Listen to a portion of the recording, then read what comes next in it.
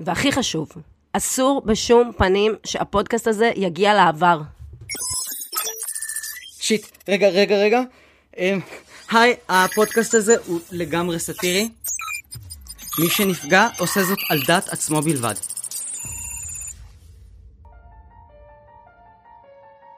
בפרק הקרוב של הפודקאסט לסיכום המאה ה-21 נעסוק במדפסת הבשר ששינתה את הרגלי התזונה של המין האנושי. ובמקרים רבים שינתה את האופן שבו אנשים התייחסו למין. לאכול אותך. נתחיל מיד אחרי האות. אחת המהפכות המפתיעות של המאה ה-21 הייתה מהפכת המזון. אחרי המצאת המזון המהיר והמזון להכנה מהירה בבית, נותר רק לגדול באופן אקספוננציאלי.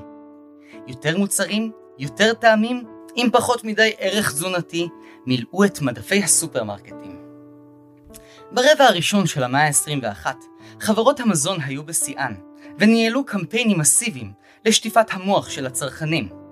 כך למשל, במבחן תודעה עקיף שנדגם מתוך שאריות וי-פיי שהתגלו בתוך אקדח קפצונים, התגלה כי 80% מהנבדקים קישרו את המילה ויטמינים לתרכיז פטל, ואת שם התואר טבעי לחטיפים שעל האריזה שלהם היה כתוב ללא תוספות סוכר. מגפת הסוכרת הייתה בשיאה, והדרך היעילה ביותר שמצאו לנכון להיאבק בתופעה הייתה בעזרת סימון מדבקות אדומות על מוצרים מזיקים. חייהם של אלפי בני אדם ניצלו כאשר וירוס מסתורי שפותח במעבדה בעיר שינג'יאן תקף גידולי חיטה וטירס אשר שימשו בעיקר להאבסה של בעלי חיים בתעשיית הבשר. חברות המזון פשטו את הרגל ומדפי הסופרמרקטים החלו להצטמצם. אם כי אף אחד לא הרגיש אז בחיסרון. מדפסות בשר ביתיות הפכו להיות משוכללות מאוד בתוך זמן קצר יחסית. בתחילה, חברות רבות בחנו את הדרכים לאכול את התרנגולת ולהשאיר אותה שלמה, בעזרת דגימת רקמת תא ושכפול במדפסת תלת מימד ייעודית עבור בשר. בהמשך נוצרה מדפסת נפרדת שהנביטה זרעים לפירות וירקות בתוך דקות, ואף מדפסת משולבת להכנת ארוחה ישירות מהיישומון. לכאורה, המין האנושי פתר את בעיות המזון שלו אחת ולתמיד. אנשים יכלו להדפיס המבורגר ולכוון את הערך הקלורי שלו לברוקולי. מנהיגי מדינות מרחבי העולם יצאו בהצהרות על כך שהמין האנושי סוף סוף הצליח להתגבר על הקלון שהמיט על עצמו עם ההתחממות הגלובלית. כמה שהם טעו. משפחות שלמות יכלו לאכול ארוחות משותפות המותאמות לכל סועד, ללא צורך בעבודות מטבח מאומצות. מן הצד השני, מסעדות פשטו את הרגל, מכיוון שכבר לא היה צורך בשפים או בטבחים.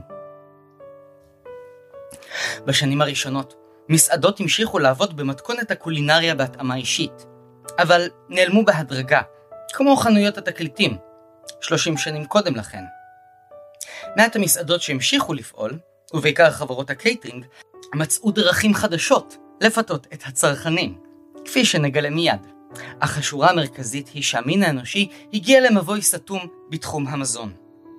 כבר לא היה חשש מפני רעב, וגם לא צורך בתזונה מונעת מפני מחלות. בקיצור, שוק של מיליארדים עמד לרדת לטמיון, והיה צריך להמציא את עצמו מחדש, כפי שנגלה מיד. בין שאר תחומי המזון שירדו לטמיון, ראוי לציין גם את תעשיית הריאליטי, שעדיין הייתה מסחטת רייטינג. התוכנית אנשים עדיין אוהבים לבשל, שעלתה ברשת הולו, ניסתה להכניס לתודעה שהמטבח לא נועד לצורך תזונה, או לחלופין אירוח, אלא לחיבור פנימי ומדיטציה. ההשטג תנו לנו לבשל, או let us cook, היה פופולרי אפילו יותר מהתגית המתחרה של אותה שנה. השטג ג'סטין ביבר עובר התאמה מגדרית. המחאה הייתה כל כך נרחבת, עד כדי כך שתוכניות בישול נותרו בקטגוריה הנישתית טלוויזיה בסגנון המאה ה-20 לצד סיטקומים ושעשועונים.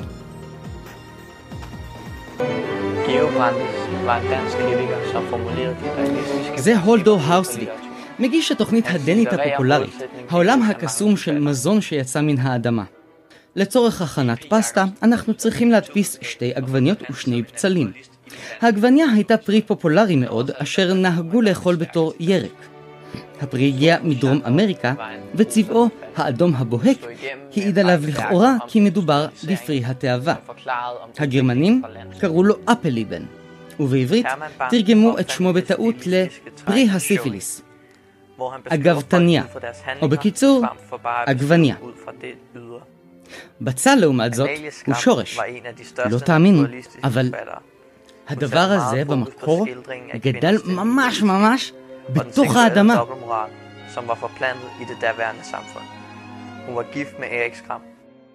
התוכנית הזניחה הזו הייתה אחת העדויות האחרונות לימים האחרונים בהם השתמשו במגוון מוצרים לביצוע פעולות דומה של חיתוך, בישול, טיגון או אפייה של מזון. הטכנולוגיה המוכרת כיום לצורך מעבר בין-מימדי התחילה בתור מוצר פשוט לחימום מזון אשר נקרא במקור מיקרוגל. כעת נשאלת השאלה, כיצד תעשיית הבידור הצליחה לשקם את תעשיית המזון, כאשר מדפסות להכנת אוכל ביתי, בהתאמה אישית, שלחו מיליוני עובדים הביתה.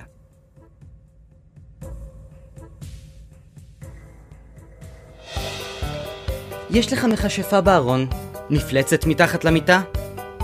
שד בא לקחת אותך. שפריץ של שמן חריה מקנדהר, וזה עובר. הכל התחיל בתוכנית טלוויזיה שולית, ב-Waze TV, שעדיין עסקה בבישול בסגנון המאה ה-21, בשם מה בצלחת. המתחרים נבחנו במשך העונה הראשונה על שלל ירקות ופירות, לצד נקניקים ומאכלים שכבר שנים לא היו על מדפים בסופרמרקטים. בהמשך העונה, המתחרים בישלו ונבחנו על סוגים שונים של בשר. האם תבדילו בין תרנגולת או שמדובר בציפורים אחרות? או חידה קשה יותר, האם תבדילו בין המבורגר מבשר מהונדס או שמה מדובר בהמבורגר בסגנון התחליפים הטבעוניים של תחילת המאה ה-21? אבל אלו לא היו המשימות הקטנות של התוכנית, שהפכו אותה להצלחה כבירה. בפרק הסיום של העונה הראשונה, המתחרים קיבלו מבחן טעימה יוצא דופן. החלאות של סוגי בשר שבוצעו בעזרת קוד שפותח לצורך התוכנית. המתמודדים טעמו כנפי זברה, סנפירי כבש, או חדק של טווס. בעקבות הצלחת התוכנית מה בצלחת, צופים רבים חיפשו דרך להוריד את הקוד כדי לבצע החלאות תוצרת בית. אבל היה צורך בקריפטו תרביות תאים של החיות האקזוטיות, ומדפסות בשר משוכללות שיכלו לבצע את אותן התאמות. כך נוצר מכשיר האייפורק, להדפסה ובישול של החלאות בשר. הפלא החדש כלל בתוכו גם את מכשיר האייוויד, שנועד להנבטה מזורזת של צמחים. חברות המזון המתרוששות קיבלו לראשונה זריקת מרץ מתוכנית ריאליטי. כדי לייצר את ההחלאות היה צורך בתרביות תאים, אשר נמכרו בתחילה באופן פיזי. עד להמצאת מכשיר האייפורק, מדפסות הבשר כללו מספר מצומצם של תרביות מחיות משק שאנשים נהגו לאכול עד תחילת המאה ה-21. חזירים, עופות, דגים, כבשים, פרות. השימוש בתרביות ניתן בכפוף לרישיון שהנפיקו חברות המזון עבור הבישול. הדבר דומה לחברות הסלולר של תחילת המאה ה-21, אשר נהגו להתחרות זו בזו על אספקה בלתי מוגבלת של שעות גלישה או שיחות טלפוניות, מה שנקרא באותם הימים זמן אוויר. בשלב הזה, מסעדות וחברות קייטרינג יכלו סוף כל סוף להציע ללקוחות מאכלים שלא היה ניתן להפיק מחומרי הגלם שנכללו ברוב הרישיונות הסטנדרטיים של מדפסות המזון. עדשים, קוסמת, מש, תורמוס, שועית לוביה היו הבונטון שהגישו בעיקר בחתונות ובאירועים, והכל במסגרת המנות האישיות שהורכבו לכל סועד. חומרי הגלם היו המפתח. עם זאת, ראוי לציין כי אלו היו שנים מאוד שמרניות. מעט המסעדות ששרדו ניסו להציע ללקוחות מאכלים שנדגמו מתרביות של חיות אקזוטיות. למעשה, אלו היו בעיקר מסעדות שפעלו בתור פאבים או ברים, והגישו את אחרוני בקבוקי האלכוהול הטבעיים שנשמרו בחביות ברחבי העולם. השילוב גרם למאכלים שהודפסו מחיות אקזוטיות להישמע כמו בילוי וולגרי לחבורה של גברים סיסג'נדרים, פחות למפגש של משפחה פרנורמטיבית. כאשר עלתה התוכנית מה בצלחת והמצאת מכשיר האייפורק, מזון חזר להפוך להיות עניין חברתי. זאת מכיוון שרק תאגידים יכלו להציע אין ספור חומרי גלם חדשים שרק מעטים זכו לאכול בהיסטוריה. דגים אקזוטיים, כלבי ים או אנטילופות. כעת, חברות המזון יכלו להגיש מאכלים שלא היו קיימים במציאות. חוקרים מאוניברסיטת לוקשנקו בוושינגטון גילו כי 70% מהנשאלים העדיפו לאכול רגלי נחש או דבשת של קיפוד מאשר את הקיפוד או הנחש עצמם. 74% מהנשאלים השיבו כי הם מעדיפים לגלות על חומרי הגלם לאחר הארוחה. 82% מהנשאלים סברו שמזון קשור להרפתקה ומעין חומר סיכה חברתי. באירועי חברה למשל, היה הרבה יותר פשוט להתחיל שיחה על מניות NFT או הדעיכה של הנפט עם סמולטוק שהתחיל קיבלת קרי שפן? יו, כי אני קיבלתי דולפינמיה. אבל השינוי האמיתי הגיע 2 לאחר מכן. זה קרה שוב בעקבות התוכנית מה בצלחת, שניסתה לשבור את השיאים של עצמה עם משימות פורצות דרך ואירועי גמר עוצרי ונטילטורים. המתמודדים טעמו ממוטה או את חיות המחמד שיש להם ושהיו להם. אבל הכל השתנה בעונה הרביעית, כאשר משימת הגמר כללה אירוע ברביקיו שהסתיים בסקנדל. הזוכה של העונה הרביעית, ויקטוריה דה פורסט, השיבה על שאלת הגמר וחשפה שהמתמודדים קיבלו לטעום אחד את השני. הקניבליזם, הטאבו האחרון של המין האנושי, נפרץ בעזרת הטכנולוגיה. זאת מכיוון שחומרי הגלם היו בריאים ושלמים, ואף אחד לא נפגע. המתחרים אפילו סיפקו דגימות תא שלהם בתהליך המיון הראשוני לתוכנית, וחתמו על חוזה, לפיו חברת ההפקה תוכל לעשות ככל העולה על רוחה עם החומר המצולם, או כל חומר אחר שהוקלט, הוסרט או נדגם מהמשתמשים בתהליך ההפקה. העונה החמישית הייתה אפילו יותר מוצלחת, ובפרק הסיום כולם חיכו לחידת העונה. הפעם היו אלו סלבריטאים שדגמו את עצמם, והמתחרים אכלו קציצות סטינג, קרפצ'יו ריהנה או שוקי אריאנה, שמכרו את הדגימות שלהם בסכומים המשתווים ל5 גוגויים של ימינו. בעולם של האייפורק, הקניבליזם הפך לנורמה. אנשים הגישו את עצמם לאורחים או לימי הולדת, והורים כיבדו את המסובים בעוגה מבשר ביתם העוברית, עוד בטקס הבייבי שאוור. כבר לא היה צריך להתפאר בתפריט חיות סוואנה או ציפורים דורסות כדי למשוך את הקהל. מה שאנשים רצו באמת היה לטעום פיסה מבריטני. אבל במשך כל אותו הזמן, ההמצאה החדשה פירקה זוגות וגרמה לאנשים להיחשף לצד אפל ומאוד משונה בנפש של עצמם. אנשים, כאמור, אכלו אחד את השני מסיבות רבות, אבל ללא כל תחושה של חטא. אנשים חלקו את דמם ובשרם לזרים, בדיוק באותו האופן שבו שלחו קישורים לדפים של עצמם ברשתות חברתיות, בהם נראו חשופים ומעורטלים שנים ספורות קודם לכן. האפשרות להדפיס בשר של אנשים לא גרמה לכולם ליהנות מהצעצוע החדש באופן שווה. חוקרות באוניברסיטת מרי לפן בבגדד מצאו כי 2/3 מהנחקרים גילו הנאה מינית בהאכלות על ידי בן או בת או בני או בנות הזוג שלהם. בעבור 11% פעולת ההתערפות נחשבה ליחסי המין עצמם. הוורופיליה היא פטיש לאכול חי, בשלמות או בחלקים, על ידי אדם או טורף, כמו נחש או דרקון. כך תואר בכתב העת התנהגות מינית תפקודית ולא מתפקדת, סינתזה של מדעי המוח ופסיכולוגיה השוואתית שיצאה בתחילת שנות ה-2000. עד להמצאת מכשיר האייפורק, כמעט ולא נודעו מקרים של אנשים אשר ביקשו להאכל מרצונם. אחד הוורופיליים המפורסמים בהיסטוריה חי לפני 100 שנים בבוואריה.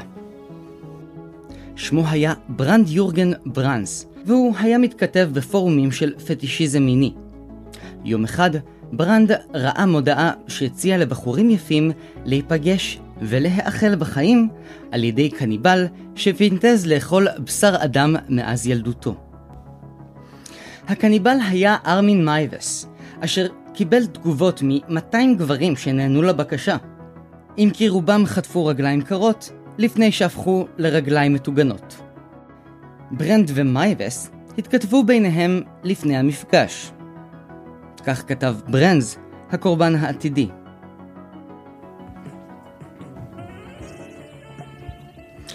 תודה על הדואר שלך. אתה באמת מדליק אותי. חורף עם טמפרטורה של -5 עד -15. מזג אוויר טוב לשחיטה. נהדר להיות עירום וקשור במזג אוויר כזה. אתה תחטיף לי, ואני אתמוטט. אני רוצה שתתלה אותי. מטלטל וחותך את עורק הצוואר. דם חם זורם. הכל מתנהל בשגרה. אין לי שום סיכוי לברוח. זה הדבר האמיתי. ההרגשה להיות נתון לחסדיך. מייבס השיב בתגובה, בכל מקרה, זה יהיה מדהים. הגוף הטעים שלך. לטבל אותך. לקשור אותך. יש לי חבל. וכמה אזיקים לידיים ולרגליים. אני לא יכול לחכות שתגיע לכאן. השניים נפגשו ב-QA 459, אז קראו לכך חודש מרץ 2002. מייבס הסריט את המפגש בין השניים. הפגישה התחילה בארוחה האחרונה של ברנס. לצורך הכנת המנה, כל מה שהיה צריך זה 3 ליטרים של אלכוהול, חופן משככי כאבים, ולאחר שברנס היה מסומם לגמרי, מייבס חתך לו את איבר המין, בישל אותו עבור שניהם, אם כי המנה לא הייתה עשויה מספיק, והיה עיכוב של 20 דקות נוספות על האש, אבל בסופו של דבר, הרמן מייבס לקח את ברנס למקלחת, שם תיעד אותו מנשק את הקורבן, רגע לפני שביטר את בשרו. הכסן את הגופה במקפיא, והמשיך לנשנש ממנה מפעם לפעם. רק כעבור שנה, נתפס, נשלח לבית הכלא ל8 שנים. בעוון הריגה. בגרמניה לא היה חוק נגד קניבליזם, וכל הסעודה הזו הייתה בהסכמה למעשה. אבל את דעת הקהל זה לא עניין, ובמשפט החוזר, עונשו הוחמץ למאסר עולם. לכאורה, באירופה היו אמורים להפסיק לאכול אחד את השני אחרי אותו מקרה מצער. אבל בשנת #Q8, שנקראה בעבר 2014, בתוכנית הולנדית בשם שפני מעבדה, ערכו ניסוי קולינרי יוצא דופן. שני המגישים, ולריו זאנו ודניס סטורם, אכלו האחד את בשרו של האחר. כלומר, סנטימטר של אור שנחתך בהליך כירורגי מהישבן. במשך פחות מחצי יובל, לאנשים שהתמודדו עם וורופיליה, לא היה איך להביא את התשוקה שלהם לידי ביטוי. עד להמצאת מכשיר האייפורק, שסחפה אנשים רבים שבסך הכל נקלעו לסיטואציה. שנים ספורות קודם לכן, בעיקר גברים, ללא כל נטיות לחשוף את עצמם בעיני רבים, מטעמים של פטישיזם מיני, מצאו את עצמם שולחים תמונות של איברים אינטימיים ברשתות חברתיות. באותו האופן, המצאת מכשיר האייפורק משכה רבבות לתוך הגיהנום הוורופילי. אבל זה היה פטיש אחר, שהפך את המצאת האייפורק לקטלנית כל כך. הפודקאסט משודר בחסות חמצן. ועכשיו חודש התנסות של חברת גז פאזל. פרטים במנחתה המשומשת. כדי להבין את המשמעות החברתית ובעיקר הנפשית של המצאת האייפורק, נמקד את הסיפור שלנו בתושב אנטוליה בשם סרהט אצ'ה. מדובר בקורבן הראשון לטירוף המשונה שיצר מכשיר האייפורק, או לפחות תופעות הלוואי שלו. זוגות רבים כאמור אכלו אחד את השני במסגרת מחוות רומנטיות. סרהט וזוגתו איישן לא יצאו מן הכלל. בערב החודש הראשון לדאבל מאץ' בני הזוג החליטו לעשות את הצעד ולטעום אחד את השנייה. אבל כאן קרתה התפנית. כאשר איישן אכלה את סרהט, הוא הרגיש משהו שלא חש קודם לכן. כבר אכלו אותו מספר פעמים בעבר, אבל זו הייתה הפעם הראשונה שמישהי אוכלת אותו בסיטואציה אינטימית. לימים, איישן סיפרה כי סרהט לא הסתפק בקציצות שהוכנו מהמרקם של הבשר שלו. כבר באותו הערב, הוא הדפיס את הריאות, המוח והלב שלו, העביר לתוכנה בצלייה של ברביקיו, והגיש את איבריו שלמים ומעושנים לבת זוגתו המופתעת שתיארה את סרהט כבעל מרקם של יען. אבל הניסוי הקולינרי לא הסתפק בכמה איברים צלויים על המנגל. באותו הלילה, סרהט הסתכל על בת זוגתו באופן שונה. איישן תיארה כיצד מחשבותיו נדדו במשך משחק מקדים של 2 שעות, שהסתיימו בכך שהיא הלכה למטבח, הדפיסה חלקים מבן הזוג וחזרה למיטה. לאחר מכן היא אכלה את בן הזוג בעודו מתנה איתה אהבים, כפי שלא תינה איתה מעולם. מסתבר שהלב של סרהט כבר לא היה שייך לה, אלא אם כן היא נעצה את שיניה באיבריו המודפסים. סופו של סרהט היה קרוב, ולמרבה הפלא, לאיישן עצמה לא היה חלק במוות הממשי והמתקרב שלו. כמו סרהט, היו רבים נוספים שכבר לא יכלו ליהנות מיחסי מין תקינים, מבלי לראות את עצמם נטרפים על ידי בן או בת או בנות או בני הזוג. התאווה לאחל בחיים, והאפשרות ללכת עד הקצה ללא סיכונים, חיברה בין יצר המין ויצר המוות, באופן שטרם נראה כמותו. מי שדחף את הקהל לאכול בשר של בני אדם, היו בעיקר חברות מזון, שניסו למכור את הכוכבים הגדולים בתור מרצ'נדייז, אבל בטעות גרמו לכך שאנשים יחדלו מפעילות מינית תקינה. היו מי שטענו שהתופעה העידה על חברת השפע, השעמום והטמטום. אחרים לא התפלאו מהתחביב הקניבלי החדש. את כל החיות האחרות הם כבר טעמו תוך פחות מעשור. מכשירים חדשים יצאו לשווקים והבטיחו רזולוציות גבוהות יותר של טעמים ומרקמים ומחירים שווים לכל ריצ'ראץ'. היה חיסרון נוסף בכל התהליך הזה. הקלות בה מוצרים חדשים יצאו לשווקים ללא פיקוח, דבר שהפך את מדפסת הבשר למכשיר מסוכן במיוחד. משתמשים ברחבי העולם מצאו דרך להדפיס בשר עוברים על סף לידה, שהפכו לחיות של ממש מחוץ למכשיר האייפורק. רוב החיות שנוצרו היו מוטציות שלא שרדו את השעות הראשונות לחייהם. במדינות האיחוד הלבנטיני ניסו לייצר רגולציה למדפסות החדשות, שהתבססו על מאגרי נתונים בקוד פתוח. אבל הקהל המשיך להזמין מכשירים חדשים מתוצרת מנצ'וריה שהיו עמידים יותר, ואפשרו להדפיס חיות חזקות ושיבוטים מוזרים במיוחד. בשנים בהם ברזל מלובן חרך את מצעדי הפזמונים, נרשמו אלפי תאונות ביתיות, בהן אנשים הדפיסו לוויתן מנומר בבית, ומוטטו את כל הבניין. גם כאשר היה מדובר בשיבוטים מבוקרים, במקומות פתוחים, העוברים צמחו לגודל של פרט בוגר תוך מספר שניות. נכנסו להתקף פאניקה ורעב, ולרוב מתו תוך זמן קצר. אחד הראשונים לערוך את הניסוי היה סרהט, אשר הוזכר לפני מספר דקות. סרהט אצ'ה קיבס את מכשיר האייפורק, ובמשך חודש שלם התכונן לרגע הגדול. בתחילה הוא יצר חד קרן, תוך שילוב בין נשר, סוס, פרד והיפופוטם. היצור האומלל והמבוהל רץ לחורשה סמוכה, ניגח 82 עצים, טרף את הפירות שנותרו על הקרקע, ומת בתוך 3 שעות. כעבור שבוע ערך ניסוי דומה עם עכבר ופיל. ובשבוע השלישי שחרר החלאה בין תנין לבין קריש ליד אגם שבו כיננו אלפי פרטים של פלמינגו. תוך 2 נותרו מהם רק ערימה של נוצות סגולות.